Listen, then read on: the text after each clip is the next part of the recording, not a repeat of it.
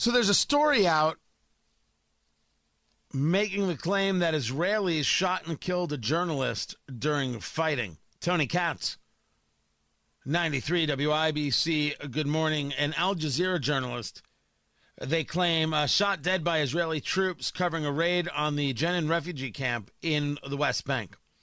Notice I don't say occupied West Bank. I don't engage any of that kind of nonsense.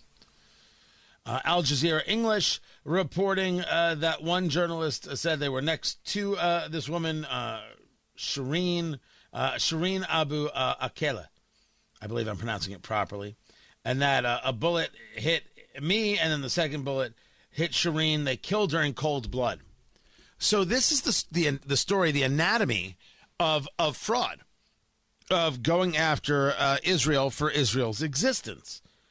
However, there is video that shows Palestinians, terrorists, I should say Palestinian terrorists, because not all Palestinians are terrorists. That makes sense. Just firing indiscriminately around a corner. And they start screaming, they've hit one, they've hit a soldier, he's laying on the ground. But there were no IDF soldiers, Israeli Defense Force soldiers, injured in Jenin. I'm counting Jenin up for, I'm not sure of the pronunciation. So here you have video of Palestinians, Palestinian terrorists, shooting indiscriminately in the area.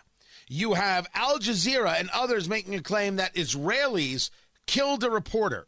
The Palestinian terrorists claim that they shot an Israeli soldier, but no Israeli soldiers were shot. So one can take from this that it was Palestinian terrorists that shot and killed a reporter. There's an investigation that's still going on. You see how it's moved and manipulated to try and push it as anti-Israel this, anti-Israel that. Oh, Israel is killing journalists. Israel's the bad. Get rid of the terrorists and you see how much better life is. The radical Islamist theology is not compatible with rational life. Not because I say so, but because they say so.